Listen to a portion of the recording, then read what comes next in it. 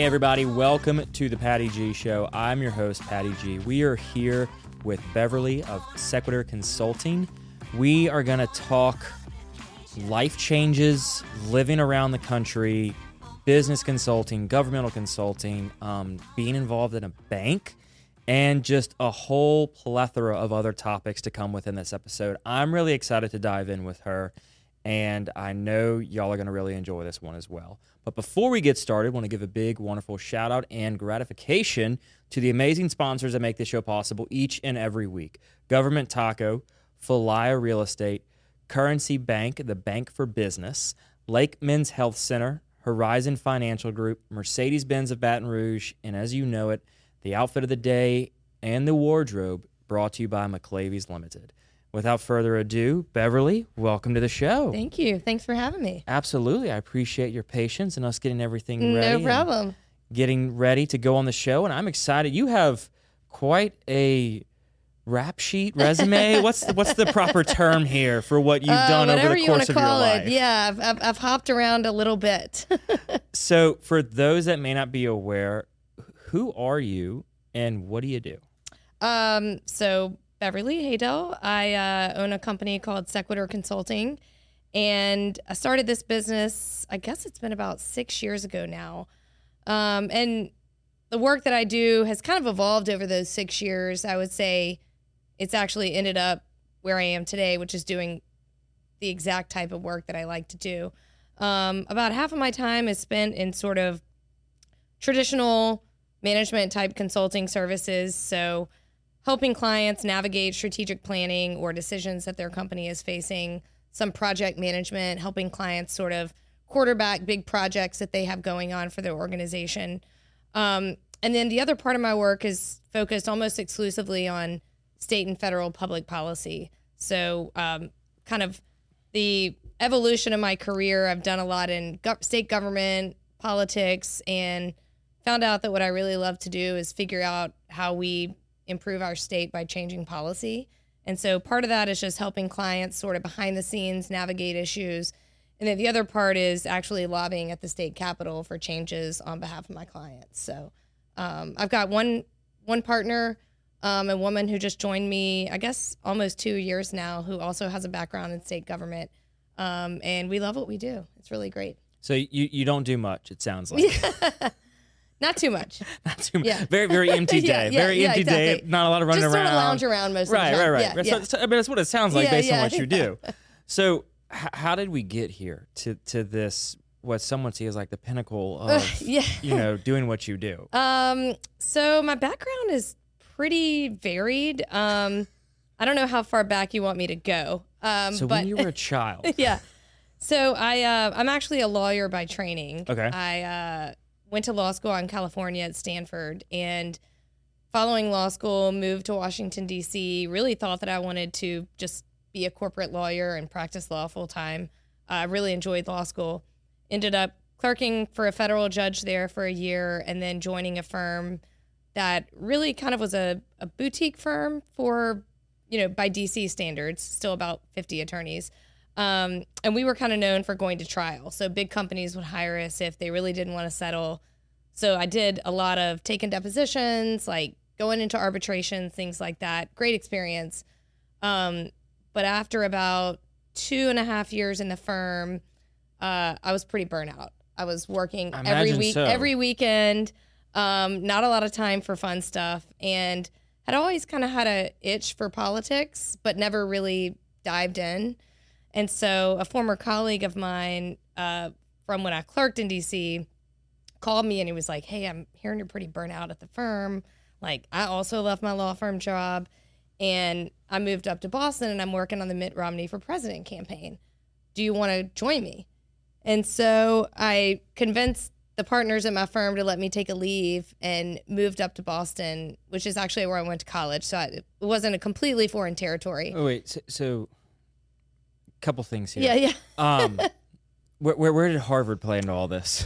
So am I fast forwarding or are we going back? Yeah, we're going back. Okay. Let's go back to the Harvard day. Let's talk about that journey. So I started my college career at Louisiana Tech on a basketball scholarship, playing for the Lady Techsters. Right, as everyone does. Right. Point guard. I'm sitting down, but I am 5'1", so if I stood up, you'd know it was pretty much point guard or nothing.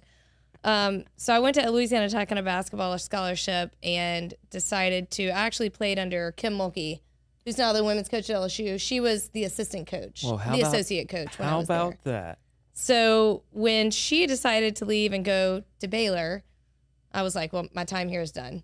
So I decided to transfer and ended up going to Harvard and also playing basketball there. So a very random move, but it was a lucky one. How did that come about? I mean, you don't hear every day people playing basketball at Louisiana Tech under Kim Mulkey, and then all of a sudden deciding to transfer to Harvard.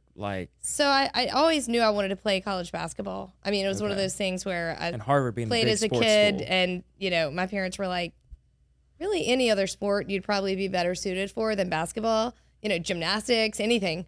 But it was basketball for me. And so that's kind of how I grew up in Monroe, so that was really sort of my hometown college.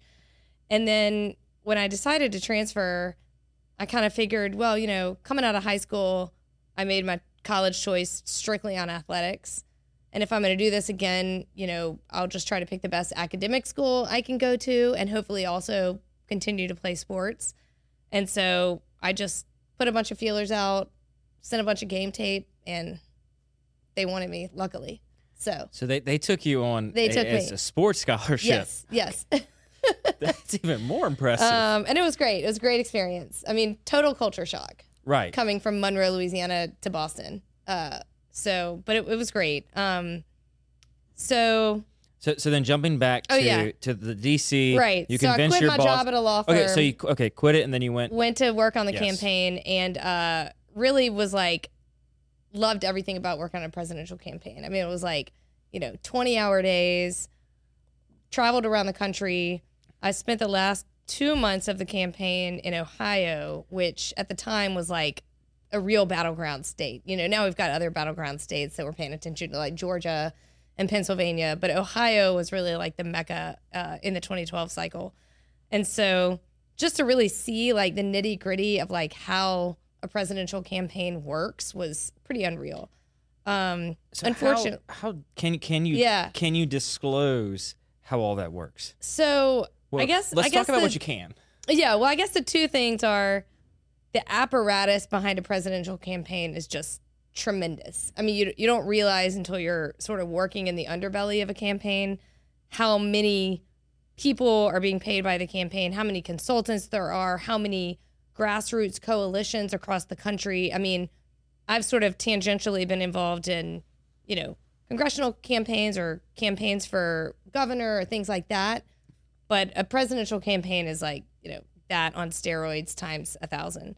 And then the other thing is just realizing sort of on the ground level, what really happens leading up to an election day in a battleground state. I mean, just the get out the vote efforts, what happens on election day, it's pretty unreal.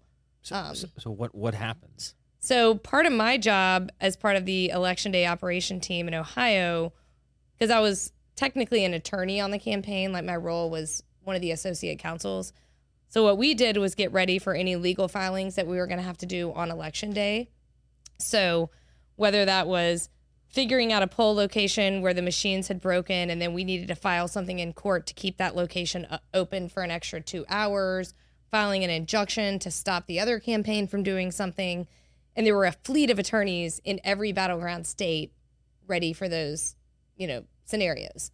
So that's something just sort of as an outsider, it's behind the scenes, but it's all really you don't important. know about that. You don't know about that. You just see what you see on CNN or Fox News. Right. You see the issues that come up and that get publicized. You don't see all the behind the scenes stuff of the filings, the motions, I'm very well versed in legal. I've seen Suits. Yes. In its entirety, so I'm very well versed in that. Yeah.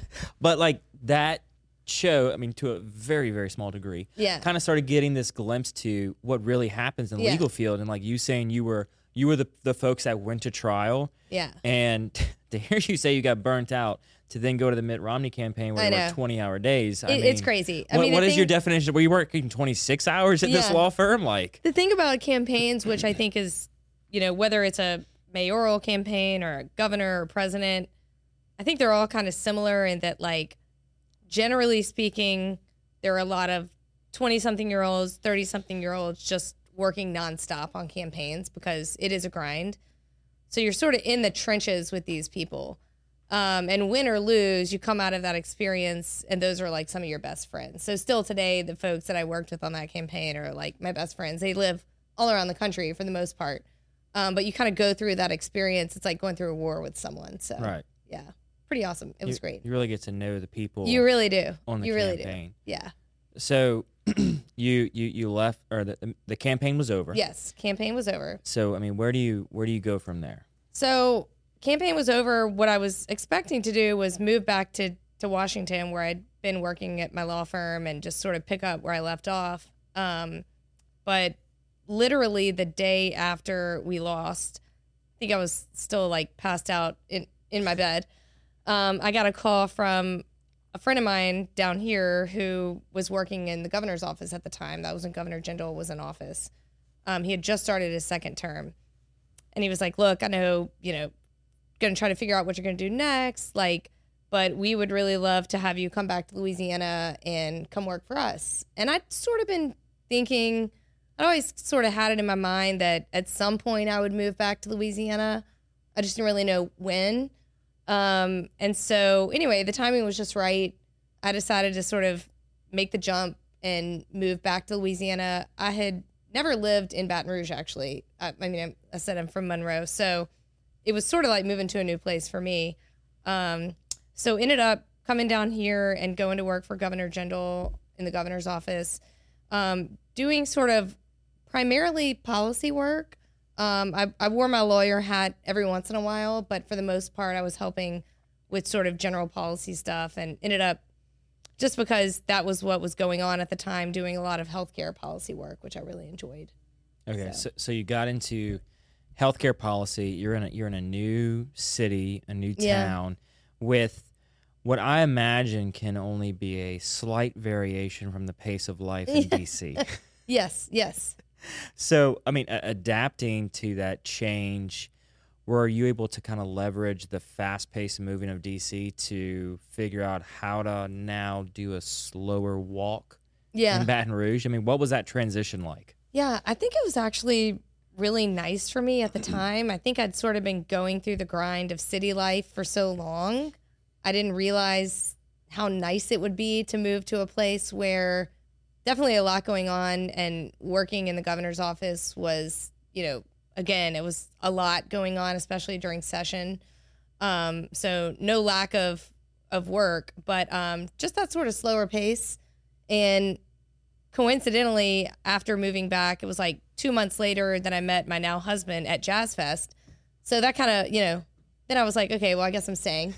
Well, because obviously it sounds like the husband was like, right. no, we're living here. Right. Yeah, he's from Louisiana as well. But so yeah, I mean, for me, Baton Rouge from the very beginning just seemed like a natural fit to me, and always really where I wanted to be. I did when my husband and I got married, we did a brief stint in New Orleans for about 2 years, I guess, and definitely very much enjoyed it. But for me, Baton Rouge is just sort of like my vibe, and particularly just because I'm interested in the political world, this is really where all the action's at.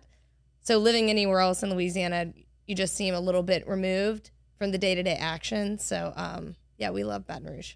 Okay, so then you're on the Jindal payroll. Yes. At this point. Yes. And I feel like politics is one of those jobs where there's like an end. Yes. For your role. For sure.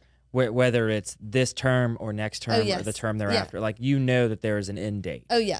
I mean, when you're working for a second term governor, you definitely know you have like an end clock. Like so. Yeah. From a two perspectives here, from a job role perspective of like you're trying to do the very best you can, but there's an end in mind, and then also to a job seeking / security standpoint. I mean, what is going through, I guess, you from a mental standpoint of how do I plan for the next gig, but also fulfill my roles in this gig? Sure.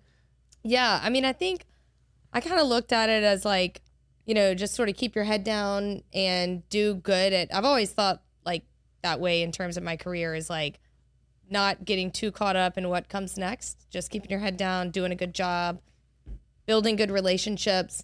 And sort of if you do that, then the next opportunity will present itself. And I ended up shortly before his term was over going to work at the Baton Rouge Area Foundation, which I'm sure you're familiar with being here in Baton Rouge. And for me, that was like really different. It's if someone would have asked me like, oh, would you consider going to work in philanthropy or the nonprofit space? I probably would have been like, I mean, probably not. I mean, it doesn't really seem like in my career path. Right. But as you know, BRAF is a very unique organization. They do a lot more than just sort of traditional nonprofit work. They do a lot of really interesting projects across the city.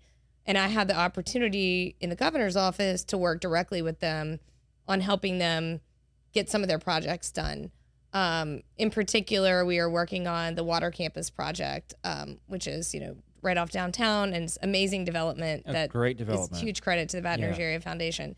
And so they obviously partnered with the state in a pretty big way to get that done. And so I had the opportunity to be in some meetings with them. I was just blown away by the scope of what they do in the community. And so when they approached me about joining the team, they kind of said, look, we don't know how long you're going to stay in the governor's office, but when you do get ready to make a move, would love, to have you consider this. And so it just sort of felt like the right next step for me. And then I stayed there for, I guess, somewhere between 2 and 3 years. And that's the time when I had gotten married, was having kids, and really the decision to kind of go out on my own and do my own thing at the moment was fueled by just a desire to want to be my own boss and have more flexibility as a mom. And as it turns out, it's something I've really loved. So it worked out for the long term.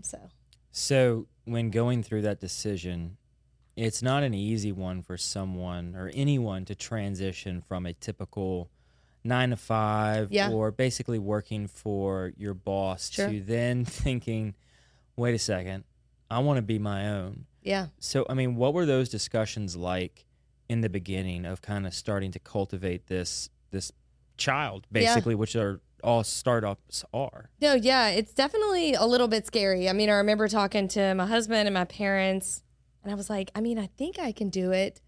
But, in the beginning, I feel like a lot of people, especially in the sort of consulting type world, are like, I mean, is anyone going to call? I'm going to plant my own flag, but then who's my first client going to be? And in the beginning, I actually wasn't entirely sure of what my kind of niche was going to be. I would say my skill set coming out of all the work that I'd done and then coming off the foundation was really my main skill set was around like project management and just being able to sort of take big projects, big problems, and like quarterback a team and get to wherever we needed to be quickly and efficiently.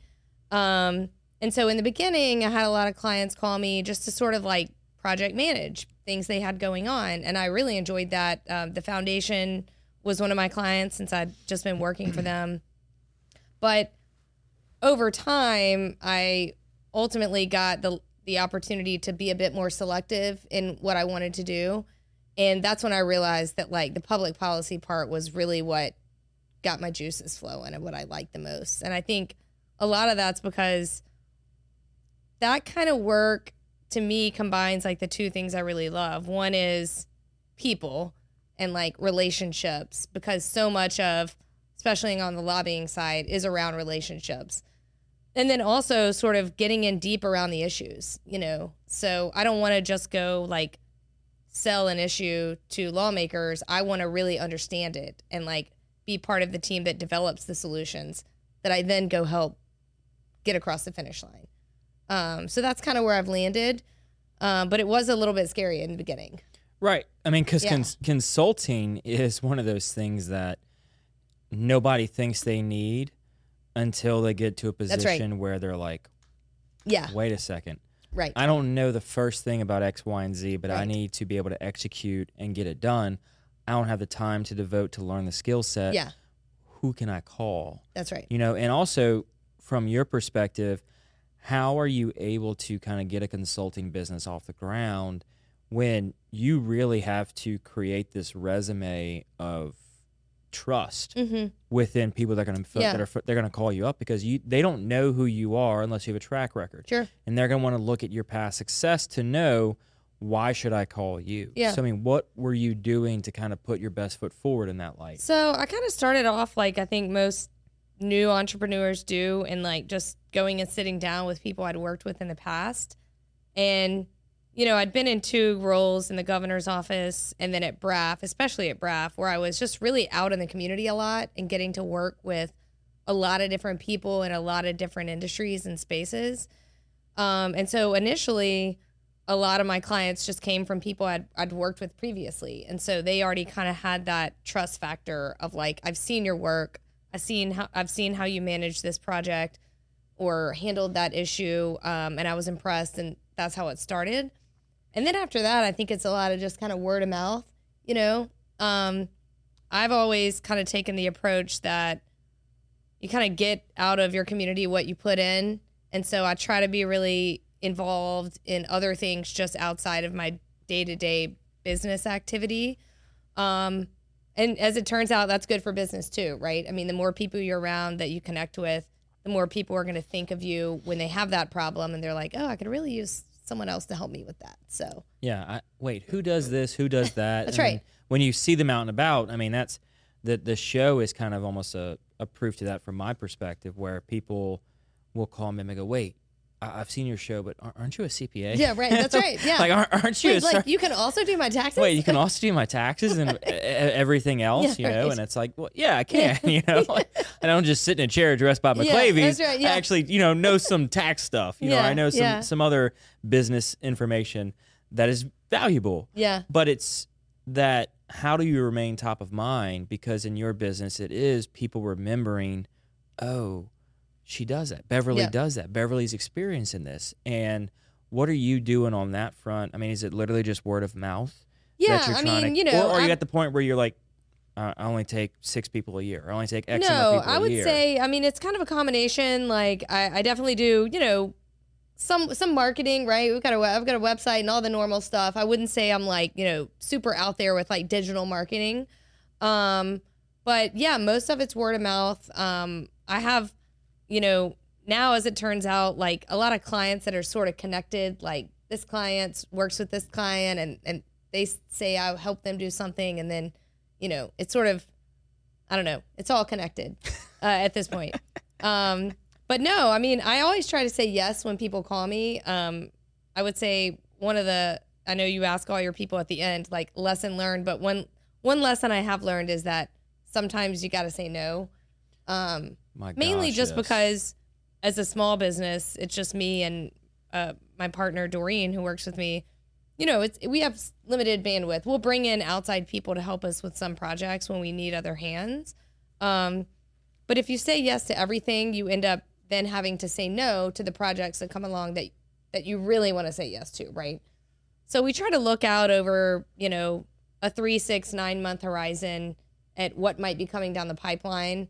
And sometimes we do have to be selective of the work that we take on. But I always working with new clients and sort of get to know new issues too. So I think understanding that no is a sentence. yes. And no is an acceptable response for entrepreneurs, whether you're just getting started or you're in that hyper growth phase or you're just in a normal growth phase where you can't take on everybody. You know, That's right. Barrett and I were talking before the show about some plans that I have in the works for 2023, and it takes a sense of self-reflection to realize you are only given 24 hours in a day to do everything. Right. Unfortunately, there's not like you don't get less, you don't get more. Like like you can't bargain for more. Yeah. You can't lobby for more hours in a day. Right. You're only set for a certain amount of time.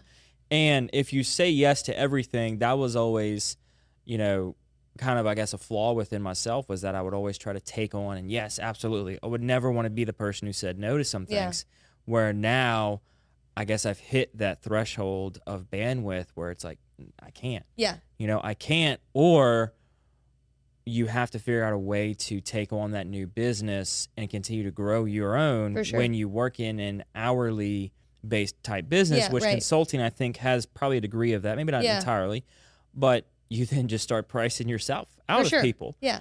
And you get some projects when you get to a certain level that are really fascinating and enjoyable to you that you may not even be able to work on because of the overpricing you've had to do to give people quality work. No, that's absolutely true. And I think it's also the other skill that I've had to really, and I always thought I was pretty good at time management just because as a college athlete, like especially at Harvard, I mean, it was all about time management, right? Like I had to do all my practice stuff, but then also study a lot. But then when I started my own business, I really had to become good at time management just because I also want to save time outside of work for community involvement stuff. And it's sort of like you have to be willing to say no to that, some of that too. So that's a skill that I have not perfected, but I'm continuously working on. So it's a and my kids, I got to save time for them too. Right. Yeah. You know, then you throw in the family the whole mix, right? You know, like I've got a 1-year-old, so it's, you know, I've had to I've had to limit, and people are like, oh, can you do dinner? I'm like, I can't do dinner. Yeah, right. Like, lunches are preferred. You know, lunches, breakfast is even like all that's preferred over dinner. Like dinner is my home time. Dinner is my family time. Or catch me on a Tuesday. You know, like I got one day a week I get that other times I just have to spend elsewhere. Sure. You know, you can't just, I mean, in college, it was every night. I was like meeting with people doing this and that, and you get all that ability to be so flexible. But then as you start to age and progress, you start realizing that you can't. Yeah. And I think now with so much being virtual, I mean, post-COVID, it seems like it's still usual that during my normal workday, a lot of it is on Zoom and not in person, which is, you know, not the way it was pre-COVID. I can't remember when I ever had a Zoom before COVID. I think I've had one or two, and that's because the person I was talking with was in South Carolina. Yeah, that's right. Like that's why, because it was cheaper for us to hop on a Zoom than one of us to get on a plane. But now with so much being on Zoom, it also feels like your days are like, at least for me, even more jam-packed than before because people assume they can just schedule you back to back, you know, so it's like, oh, Zoom 11 to 12, 12 to 1, 1 to 2. Whereas normally, I mean, you know, just had a little time in between meetings, you know. So, I don't know. It just seems like it's even busier than before. Well, and then you also have the fact of within any virtual meeting, we're still all learning how to use technology. Yes. So if you have a 30-minute meeting, you better block out 7.5 minutes for the host or whomever to figure out how in the world to work the software. That's right. And so then you're 7.5 minutes in, and if you do your schedule like what you were describing, you've got your meetings on the hour, and you're like, look, I got to get to the next one. Right, you know, right. we can't carry this over. Yeah. And you start throwing in all that corporate jargon of like, okay, we'll circle back next week. Back. Oh yeah, a lot of circling back. like a lot of circling back, and a lot of circling back. Like in the meetings, I mean, let me run that down and circle back. Right. I mean, how much? I guess from a lobbying standpoint, you can accomplish a little bit more, but like from a true work standpoint of being down in the trenches, how much is actually done within those meetings? I mean, I think it depends on the client. I have some clients that are very efficient over Zoom. Others less so. On the lobbying side, I mean, most of the work that happens in the lobbying world is done in person, and that's just the nature of that business, right? It's all about seeing people face to face, developing relationships, and those types of things. So for that part of my business, that actually involves more of like going to events, whether it's fundraisers or just being at the Capitol, meeting with legislators in the off season. And so for me, that's really refreshing to get out of the office, not be on Zoom all the time, and like get those real person to person interactions. And so within the lobbying, you're talking about that difference you like to make within policy creation and actually figuring out and discussing what the root of the problem is and figuring out a solution. So how has that been beneficial in what you've been doing from the consulting side? So I think sort of it really drives all the work that I do. I mean, you talked earlier about sort of being selective in taking on projects. And my colleague Doreen and I like to sort of, when we get approached about a new project, we sort of like to take a pause and figure out like how this fits in our overall sort of corporate mission, so to speak, which I think is improving Louisiana in our community. And so we try to take on clients that we think are sort of promoting those values. And then, you know, whatever the problem is or the issue that they're facing. I mean, I have some clients in the healthcare space, a couple of clients in the economic development space. The statewide chamber lobby is a client of mine. And so helping them think through how can they help businesses improve day-to-day and improve the economic trajectory of our state, that's really excites me. And then helping them sell those ideas at the Capitol to make it happen. So, and how do you balance the time between clients? Kind of depends, right? I mean, I kind of know the clients that take up more of my time and the ones that don't. I mean, to some extent, you get what you pay for. So the clients that are paying more get more time. In the lobbying space, more of that work is a little bit cyclical. So obviously, during the legislative session, which is every spring, this year it'll start in April and go to June because it's a shorter fiscal session. I have to be able to sort of set most other stuff aside because during the session, I'm at the Capitol every day, pretty much all day. So I kind of like to look at my non-lobbying work and make sure I'm not taking on anything with too many deadlines during the session, just because my schedule sort of becomes not mine during that time. And you know, a lot of what happens in lobbying happens like after 4 or 5 o'clock during the session because legislators adjourn for the day, and that's when you can really go talk to them and get stuff done. So it is a struggle during that time to manage the time. Yeah, because you're looking at times outside of working hours, but it's necessary in order to get accomplished what you need to get accomplished. Because that's when you can have those one-on-one meetings. You can talk to them. You can express the concerns and the issues and say, how do we come to a solution here? That's right. You know, so that is, I mean, that just eats into more of the family time. Yes. Oh, yes. It's like the clock never stops to a sense. Yes. Yes. So within your community involvement, that adds another layer to this onion where you're actually on the board of one of our sponsors, Currency Bank. So how did that come to be? So kind of a happenstance. Scott Godin, who I know is a common acquaintance of ours, and I have known each other for several years. When I was working at the Baton Rouge Area Foundation, we overlapped on a couple of projects here locally. And he approached me with this idea of starting his own bank. My dad, who's been in primarily the real estate development industry in most of his career, had experience being on a couple of bank boards over his career. So it wasn't a completely foreign concept to me.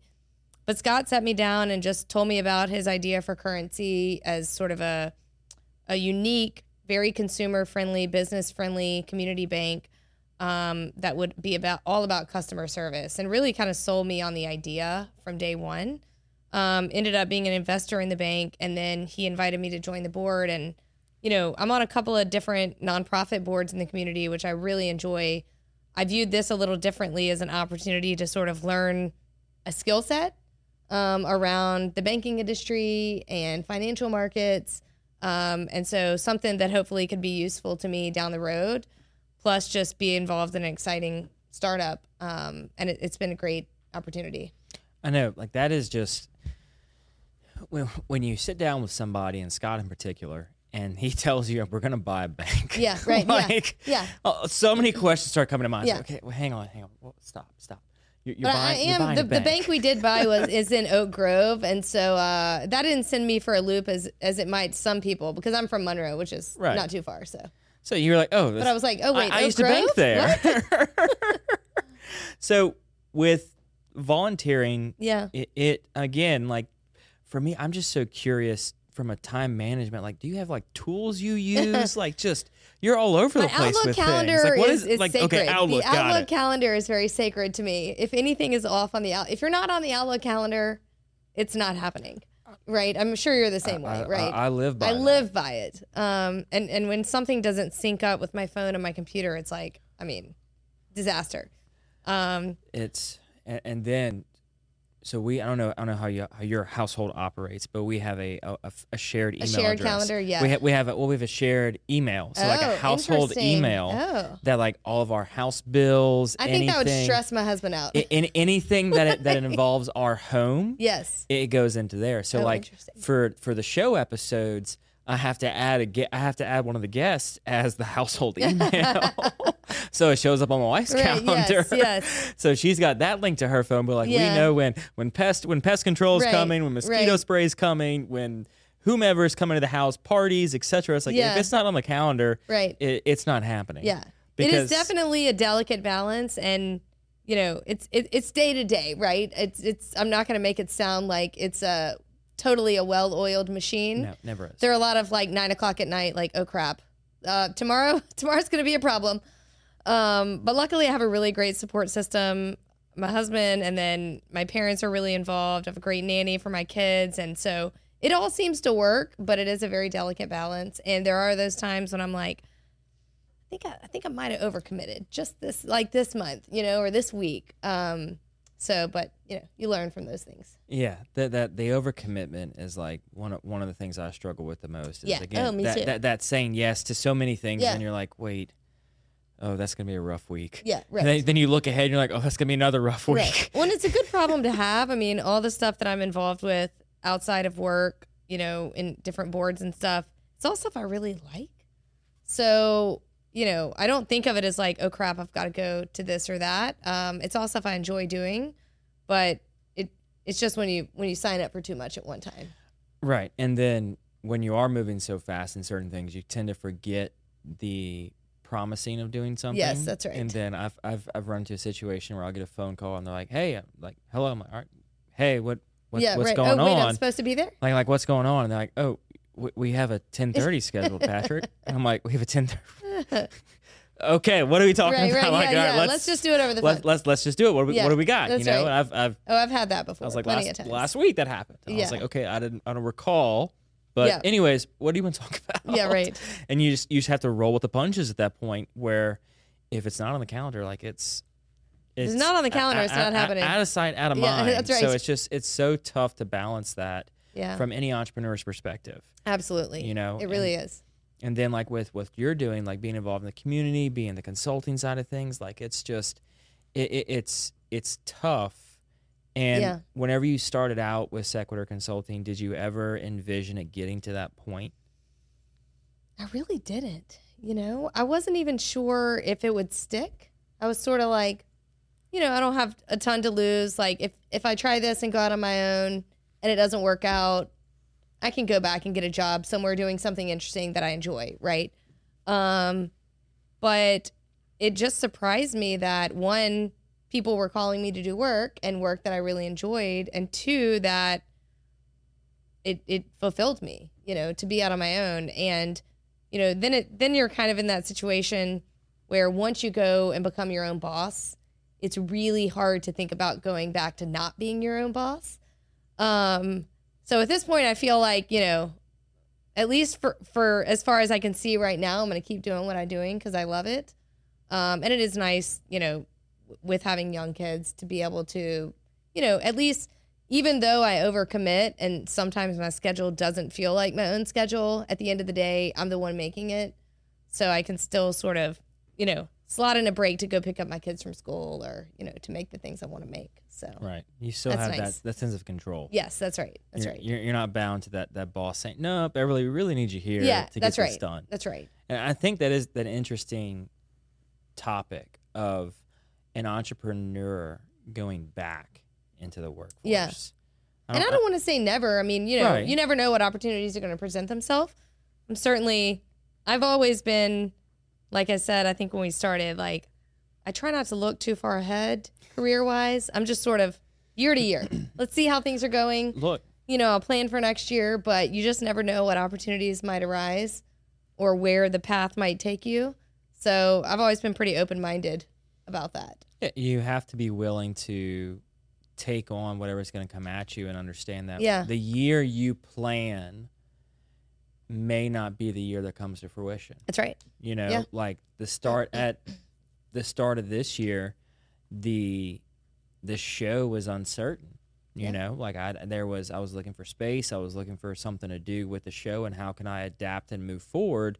And then it wasn't until Barrett with Falaya was like, hey man, I got a studio, come check it out. Yeah. And then I was like, oh, great studio. By the way. It's a fantastic Love studio. And I was like, okay, yeah, let's do it. Yeah. And then now it's like, okay, now the year has to come to plan. Now you got to plan the year right, out. yeah. You know, I was like, all right, now something came up that I wasn't expecting, but now we've got to plan this whole year out. Cause I think it was like 2 months off whenever my wife and I had our son Quentin. And I was like, I just need time to be at home. I need a break and like just decompress for a little bit. Sure.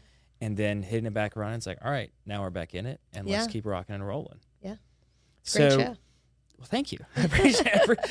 We've got a lot of mutual acquaintances here. Apparently we do. That are which I think is a testament to Baton Rouge. Yeah, absolutely. You know, it's just a testament to the little big town that we are, that people are always connected and that it doesn't take much to know someone to like meet somebody and then y'all instantly have a mutual connection. Oh, yeah, absolutely. You know? And in the work that I do, especially on the political side, like so much of it is about relationships and connections.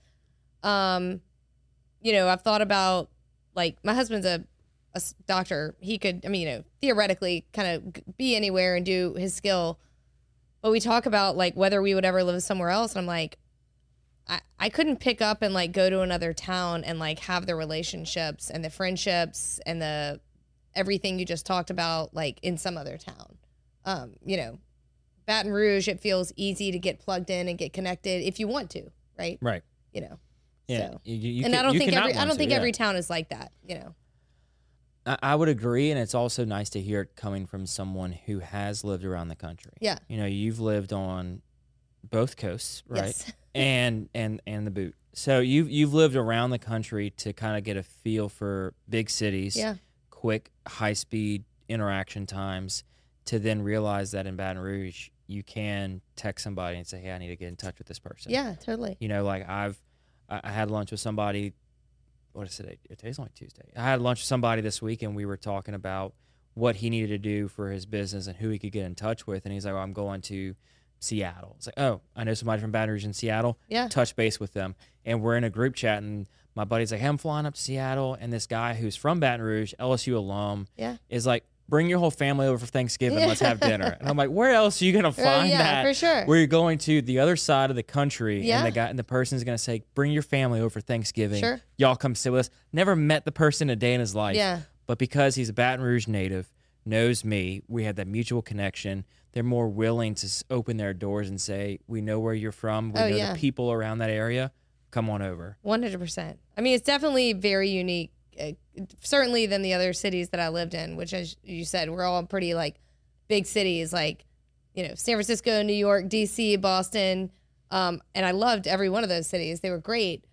But when I talk to my friends who are all now midway through their career doing whatever they're doing, law firm, political, all kinds of stuff, banking, it's just a different feel, right? Like they don't, even just in family life, the environment in a big city is not like, oh, like, I'm going to call my neighbors and everybody come down and let's hang out. It's not like that. Everything is a little bit more sterile and distanced, and, there's just not that personal interaction as much as we have down here. So, that's what I love about the South and why I wanted to get back. No, 100%. We had my son's first birthday, and we had two neighbors that had kids that around the same age over. And I never would have known them in my normal circle. Sure. But it's because we lived within proximity to each other that we knew each other, and our kids are now friends. And it's like, that's just, I guess we kind of take advantage of that as being from here, that we just think everywhere is like that. Oh, yeah. No. My friends from other cities are always like, tell me they're jealous of like that culture that we have down here. Yeah. Where you just have so many friends and everyone gets together so much, whether it's for business or fun. Right. We've had guests on the show that were from Los Angeles, and they were like, well, we've never been to an LSU tailgate because we've never been invited. I said, you just need to go on campus and just start talking to people. That's right. Just start meeting new people, and they'll invite you to their tailgate. Like, well, you just walk up like you're meant to be there. That's what I'm saying. Like, just walk up, introduce yourself, and be friendly, and they're going to invite you in. That's just the hospitality down here. That's right. You rarely will you have somebody say, whoa, who are you? What are you doing here? Yeah, that's right. They're going to say, okay, great. Who are you? Are you from here? Okay, you want something to drink, some food to eat? And it's that's just the culture of being down here in Louisiana and in Baton Rouge specifically. It's just, we almost have like this inviting atmosphere where we're always kind of inviting more in than we really should be, like maybe analyzing a little bit. Yeah, that's right. Should we invite these people in? You know, it's like, no, come on over. Yeah. And we're going to have a blast. Yeah. So from the policy side of things that you do and looking at Baton Rouge and things to be done, what do you feel when you're going into these policy discussions from an impact standpoint? Yeah. Like, will what you're talking about really come to fruition? Yeah, I think so. So a lot of what I'm doing right now is around like state level public policy, which obviously Baton Rouge is one of the biggest cities in our state. You know, that impacts them a lot as well. Next year is going to be a huge year just because big statewide elections. There'll be big turnover in the legislature.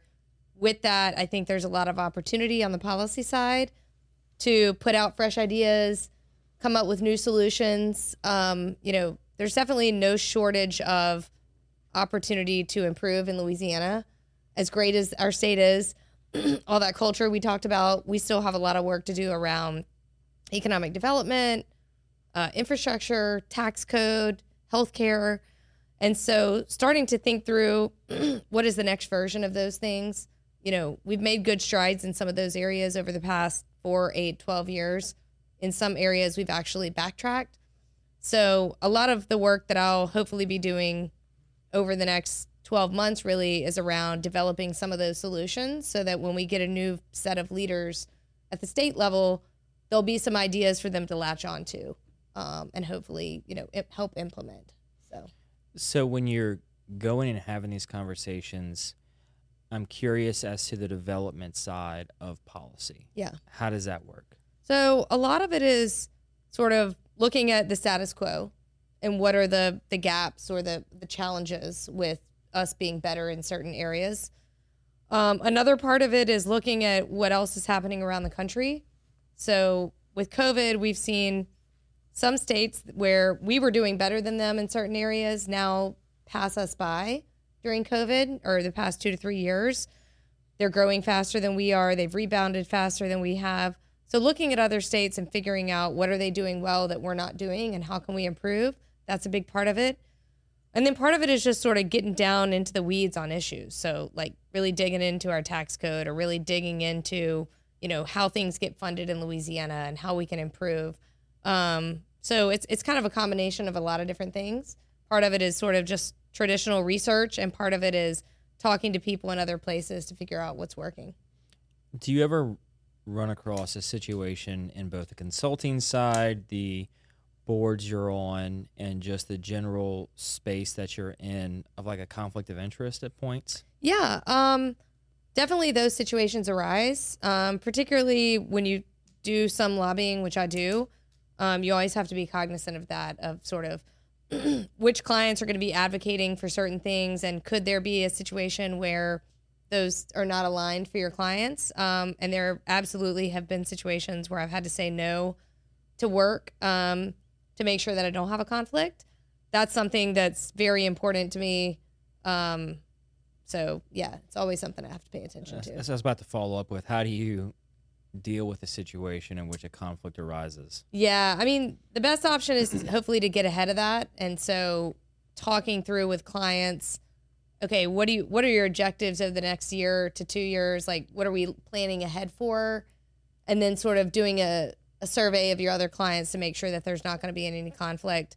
But, you know, when those situations arise, you just deal with it, talk through it with clients, figure out, like, I have a partner who works with me, so there could be a situation where I sort of hand something to her and we sort of separate for a particular client matter where there might be a conflict. So usually it can be dealt with. Have you ever run across a situation where you had to get 2 clients in the same room to talk out a conflict? No. Thankfully not. Could you? Sounds like it would be awkward. I was about to say, yeah. I'm thinking like I'm if hoping you, that I if you don't got get 2 into that clients, could you ever? situation. Okay, Yeah, good, yeah. good. But, you know, and there's some industries that are more competitive than others. Like I have a client in the healthcare industry, hospital provider, and that's a very competitive landscape in the state of Louisiana. And so I've always kind of understood, like, that would be my only client in that industry space. I wouldn't take on another because there absolutely would be a conflict arise. Other industries, you know, like I have a nonprofit client that deals with like access to autism services, and it's not as competitive by nature. So anyway, you just kind of have to look at each situation on a case by case basis, I guess. Right. That makes sense. Was there ever a point in the building of Sequitur Consulting that you thought of like just hanging it up? Not really. No. I mean, it's sort of just like took off and went on a upward trajectory. I wouldn't say it's been like, straight up. Yeah, you haven't gone to the moon, but gradually just a climb. upticking since I started it. Knock on wood. I don't want to jinx it. But I mean, I would say I'm happier doing what I'm doing now than I was when I started. I mean, it's sort of grown into the type of work that I really love and that gets my juices going every day. So, yeah, I haven't thought about hanging it up. You found your niche. I think so. That's I think incredible. I did. Yeah. So as we start to kind of wind up the show, about the set list of questions Yeah, that we thankfully you asked. sent them to me. It's not. Are they? I mean, they're not that hard. Are they They're not tough that hard. questions? No, they're not Like, that do I need to hard. rephrase my They're final not that questions? hard, but the way you set it up makes you're like, there's a series of final questions. Right. It's just to make them like, I want to build it up to Right, build that okay. little bit of suspense. I'm ready though. And then it's like I'm ready. Yeah. It's like that the water falling Right. off. Right. So, what are 3 lessons learned along the way? I'm mixing the order up here. Okay. Yeah, that is throwing me off. All right. So I think a couple of them I've touched on. One is the whole learning to say no, even though I don't like to, but just sort of, I would say that's like a life lesson and a career lesson I've learned. Because if you don't, like we talked about, that balance is going to be out of whack and then sort of everything just suffers. So that's one lesson I've had to learn and try to improve at.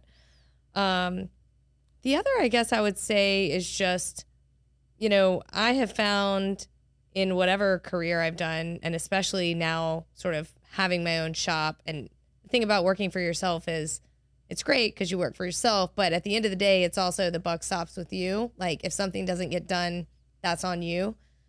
And so what I do is all about relationships and building that trust factor. And the one thing I've found is that the quickest way to burn the trust is if you say you're going to do something and don't do it. Yes. And that happens a lot to me, like just in my career, not, with other people do that to you. And you're like, oh, like, I'm not going to call them again because like they said they were going to do that and they didn't. So that's the one thing I've always tried to focus on and sort of pride myself on in my business is saying I'm going to do something and doing it hopefully quickly. I'm the kind of person who, if I say I'm going to do that, I like write it down and try to do it like that night when I get home, not putting it off. So I would say that's sort of just a lesson learned in terms of like things that are important to success in the business I'm in. And then I guess the last thing would be kind of what I touched on earlier about just the idea of you get from your community what you put in. Nothing irks me more when I hear people complain about Baton Rouge and all the problems we have, but they're actually not doing anything about it. And I'm like, there's a ton of ways to get involved. You don't have to have a bunch of money or be a genius at any particular thing to get involved. Right. You just need to care. Yeah. Right? Like someone wants you to help. There's plenty of organizations out there. So, and for me, like that's really helped me grow both personally and career-wise to just like feel like I'm invested in this community. Because then you're like, I'm not just reading all the headlines about everything bad that's going on. You're like, oh, I actually know there's some really good stuff going on. Yeah. So that's kind of another lesson, I guess. Yeah, you can read through the fine print. Yeah. And see what's happening behind the scenes That's and be right. a part of it. That's right. You can make the good stories happen. That's exactly right. Yeah. So, what is something you did as a kid you wish you could still do today? I would say play music. So I grew up playing the violin and the piano. I started playing the violin when I was 4, and I played all the way through. Smokes. Really, I played competitively, like till high school, and then a little bit in college. But then after college, life got in the way, busy with work and like family. And I mean, I have a great violin. I just haven't picked it up in, 20 years. And now my oldest daughter is at the age where she's starting music lessons. So I really wish I could still pick it up and like play. So yeah, that's kind of a skill I wish I'd not given up. Same.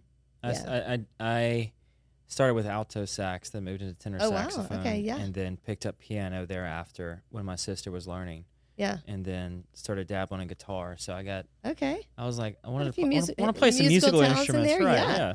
Yeah. Started dabbling in trombone and horn and Yeah, that's and awesome. trumpet and French horn. So I was like all into musical instruments and everything. So Yeah. I can definitely relate to. Yeah. That and the wanna- monkey wanna bars. pick it back up. If only I could do the monkey bars. My daughter tried to get me to show her the monkey bars the other day, and I was like, oh, yeah, I got this. Like 2 handlebars later, I was like on the ground. See, So. you talk to Scott. He'll Yeah. tell you to go to Iron Tribe. All right. Oh, yeah, I know. I know Yeah, he pushes Iron Tribe Yeah. everywhere he goes. It's all about F45. That's right. F45. Yeah. Yeah. Look, Anthony That's where it's Renato at. was on the show. You F45. got it going on over there. That's what I'm saying. That's right. Anywhere you go. So I'm very curious of your answer to this question. Just because of your involvement Okay. with everything here and around our Yeah. local ecosystem. Okay. So if you give me an answer that we've gotten in the past, I'm going to challenge you on it. Okay. So what is something you love about Baton Rouge? Oh, I mean, I had an answer, but now I'm worried it was something you heard before. No. Give me your answer. Give me your answer. Give me your answer. I mean, for me, I think it's the opportunity Okay. to improve, Okay. because what I love doing is feeling like I'm having an impact and like improving the city, the business community, the state. And we have a lot of work to be done in Baton Rouge. I mean, a lot. And so there's no shortage of ways to get involved and feel like you're having an impact. And I think, going back to what we talked about earlier, like I lived in a bunch of big cities, and like it's hard to get plugged in big cities. Like you want to be involved, but it's like it's so big, and like you feel like you don't know the people who are actually making things happen. In Baton Rouge, like you said, like if you want to get plugged in, you can get plugged in, and you can get plugged in like near the top, right? If you really want to, with the people who are actually doing things and making change. Right. It's just a matter of putting forth the effort. And so I love that about Baton Rouge. It's definitely not sort of hands off. There's no barriers to entry in Baton Rouge, in my opinion. So Great answer. I like it. It's different. It's a good different answer. And I agree with you. There is so much opportunity here in Baton Rouge that when people, I mean, that's the genesis of why I started the show, was people told me there wasn't. yeah, And I knew there was. right.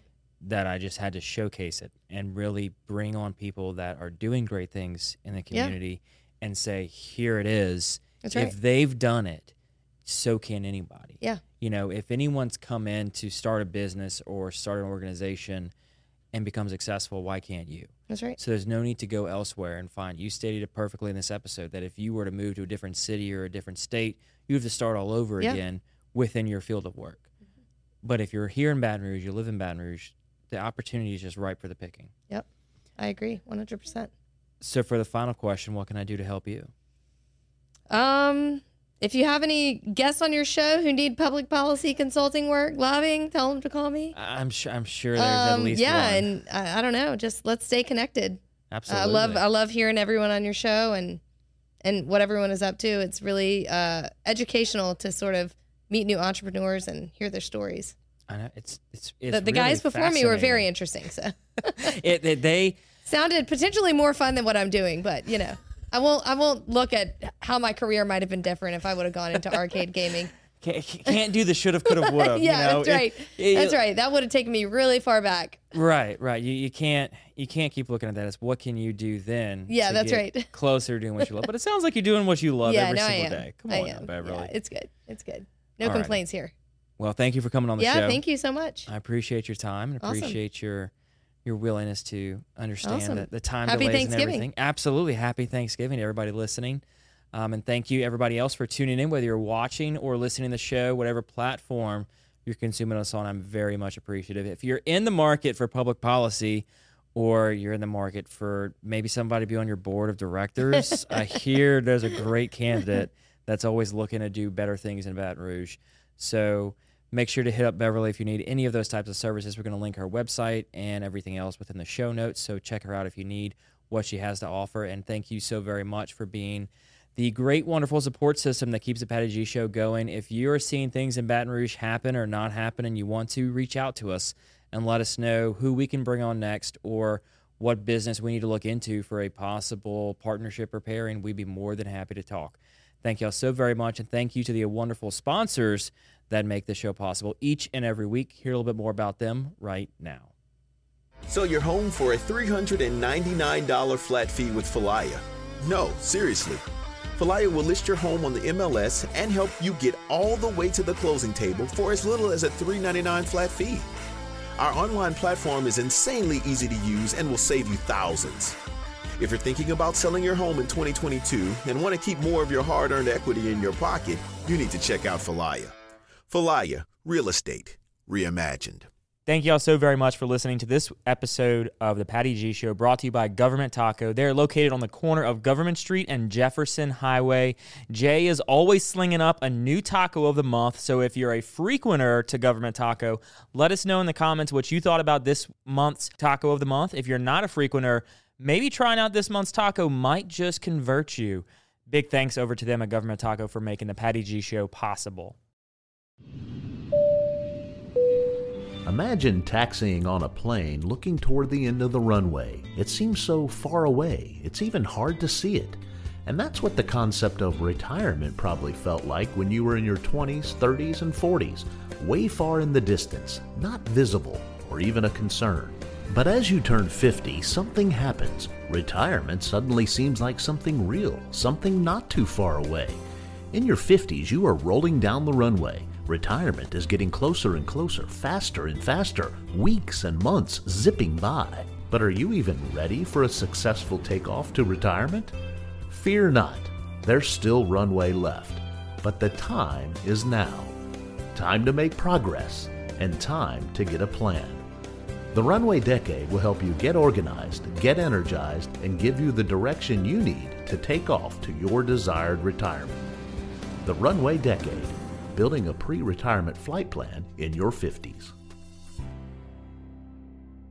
Thank you to Mercedes-Benz of Baton Rouge for making this show possible. Nick Pentis is a past guest. We love having him on.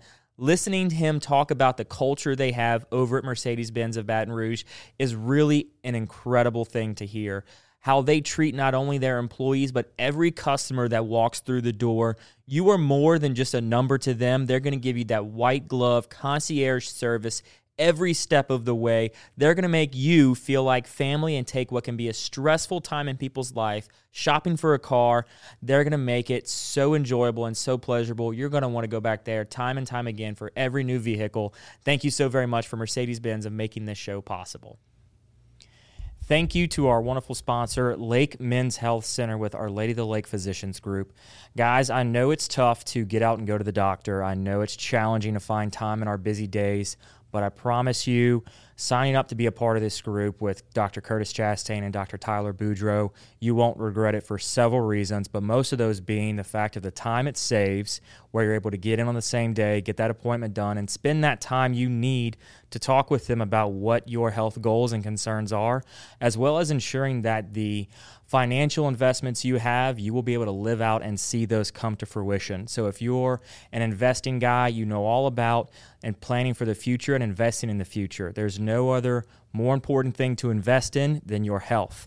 Make sure you go check them out, Our Lady of the Lake Physicians Group Men's Health Center, and tell them Patty G sent you. Thank you so very much to Currency Bank, a proud sponsor of the Patty G Show. If you are looking for a business bank that fosters on three core values, relationships, service, and technology, Currency Bank is the place for you. They pride themselves on convenient, accessible, and secure online banking resources where you can manage your account balances, initiate transfers, enroll with e-statements, and more via their online portal. Between the relationships, the service, and the technology, they are going to be that partner with your business every step of the way, regardless of what you need. Currency Bank is the bank for business owners. McClavy's Limited, a proud sponsor of the Patty G Show, has been serving the Baton Rouge area proudly for 40-plus years. Gentlemen and ladies, if you're shopping for your man, there is no other place in the Baton Rouge area to get your clothing, whether it's game day needs, everyday needs, business attire, formal attire, whatever you want. Go over there, see Frank and Ashley. It's a father-daughter duo. They do incredible things in their store. They will outfit you from as simply a shirt that you need for one evening, or all the way to a full wardrobe overhaul. They're going to take care of you every step of the way, and be sure and let them know that Patty G Show sent you. Simple plan, don't want a complication.